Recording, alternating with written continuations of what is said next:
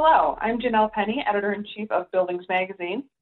Today I'm here with Aaron Fisher, CEO of EV Passport, and Human Shahidi, EV Passport's president, and today we're talking about tenant amenities. Thank you both for joining me today. Thank you for having Thanks us. for having us. So, before the White House's massive infrastructure bill and its increased sustainability efforts, we were already hearing a lot of talk about how important it is to have sustainable tenant amenities. What are some of the most popular clean technologies and amenities that properties are adopting? Yeah, Janelle, great question. We're hearing a lot of different feedback out in the field, and with a diverse range of customers focusing on EV charging. Understanding what matters right now begins and ends with compliance first and foremost. A lot of buildings are striving for the LEED certifications, and in order to go LED LED Platinum, EV charging is actually a requirement of it. And so more and more, we're seeing a lot of buildings, leverage some of the existing rebate programs and things like that to, increase their sustainability efforts and get those higher certifications first and foremost. But Aaron, I don't know if you want to add to that in terms of the infrastructure bill. Yeah, on the infrastructure bill side, what's absolutely critical is beyond paying for electric chargers, which is a fantastic way to start, is paying for the unit. What's absolutely critical is that the Biden infrastructure bill actually addresses the core part of the expense of installing electric vehicle chargers, which is what is known as make-ready programs.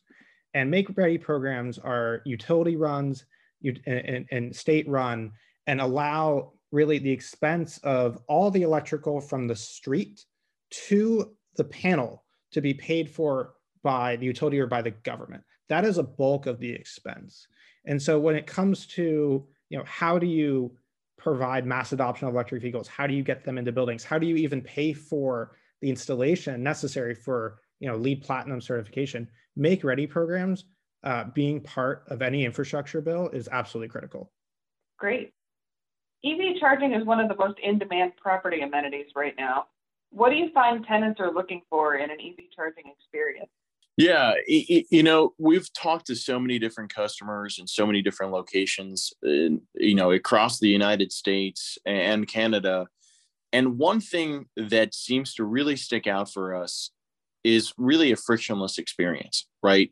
We fundamentally believe that it's really easy to make things complicated, but it's incredibly difficult to make things simple. And one of the things we're laser focused on is that simplicity, right? When you think about the gas station, it's quite an easy experience, right? There's no fobs, there's no memberships. It's not complicated. You just show up, and you start pumping gas after you've processed your payment. And EV charging for the real estate world, whether it's a corporate campus or a multi-unit dwelling and beyond, really needs to take on that same approach.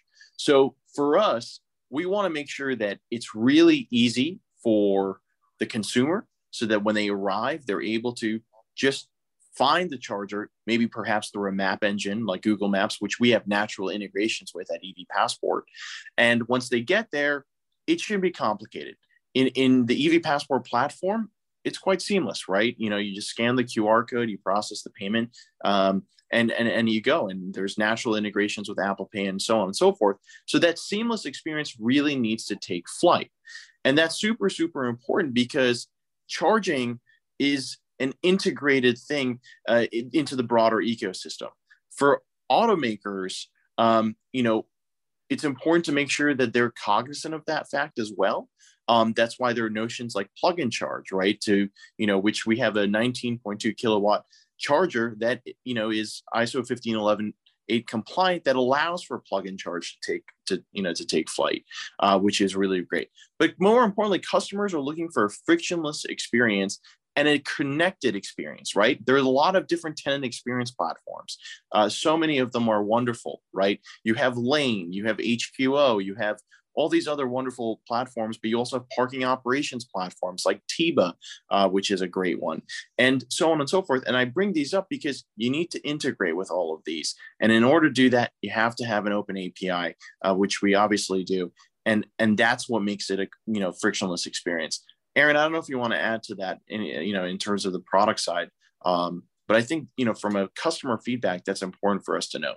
Yeah, simplifying the user experience, out of the box and across infrastructure is essential. Being able to go into a parking garage, and before you even get there, you're looking for parking, and you're in an electric car. Chances are you're going to want to charge too. Those aren't siloed experiences, and they shouldn't be treated as such. Interesting. So, what are some of the biggest obstacles that properties face when they're adopting EV charging stations? Yeah, that's a great question. I'll take this one. There's the obvious ones. There's electrical capacity, there's cellular service. All those go without saying. And we already spoke about how make ready programs with utilities and government rebates can kind of help bridge that gap. But really, what it comes down to is ease of doing business. It's always about how can you simplify the purchasing decision? How can you simplify the installation decision for an owner operator, for a landlord? And what we've seen in the marketplace is incredibly complex pricing. You look at, ChargePoint, you look at Blink, and it's always about, we're going to sell you a piece of hardware for thousands of dollars. We're going to charge you hundreds of dollars a year per plug. And then we're going to charge you for warranty service. We're going to charge you for connectivity. And it's like you're ordering off of this incredibly complex menu when you have customers in your building who just want to charge their car. So that's on one end of the spectrum. And then the other end of the spectrum, you have, do you just buy chargers off Amazon that are just plugs, but then you get stuck paying the electric bill? So the cost of doing nothing is incredibly expensive. And then the cost of doing something is also incredibly expensive. And so, that's really one of the biggest obstacles that we experience when we talk to a building as EV Passport, and they go, oh, how complicated is this going to be? And we go, look, it's going to be really simple. It's one price for the hardware, and includes software for a number of years, includes connectivity, supports payments. You can log in, you can see usage, you can designate your bank account to pay out. And then down the road, you pay us a few bucks a month per charger, and it's simple.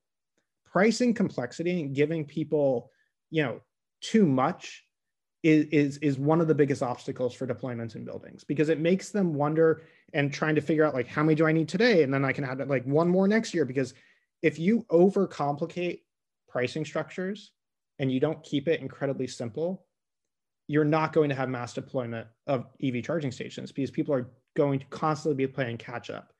If you simplify structures like we do with pricing and just make it really easy to do business, you can get ahead. And the more chargers there are, the more cars there's going to be. Properties are being encouraged to adopt sustainable technologies like this through government rebates and tax incentives. What do those incentives look like, and how can properties take advantage of them?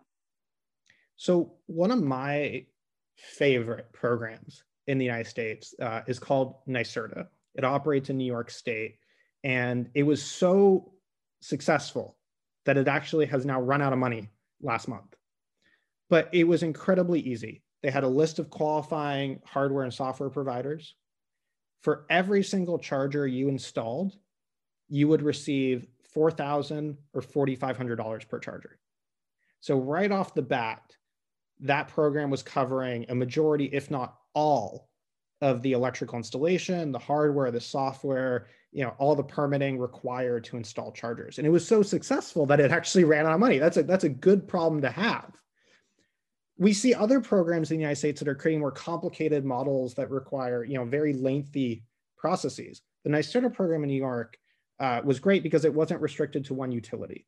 It was all of New York State. It wasn't, do you have, Con Edison? Do you have something else? It was just all of New York State. And making sure that you can reduce the red tape and have a simplified process where any, building owner can go, they can sign up, they can say, oh, I would like 10 chargers. I'm in Brooklyn.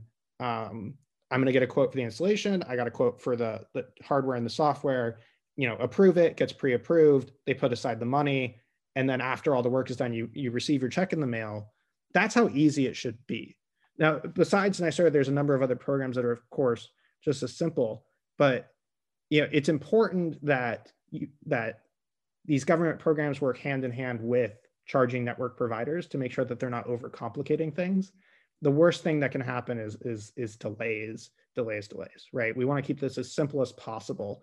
And, EV Passport even, helps walk you through the process. We have good relationships with many utilities and their programs, and we're very aware of them. And so, we always talk about value, but of course, if you can, take some money off the table there and even amplify your number of stations that you're installing, that's even better. Great. How can amenities like EV charging stations help draw people back to the office? And how might amenities like that appeal to people who otherwise would continue working from home?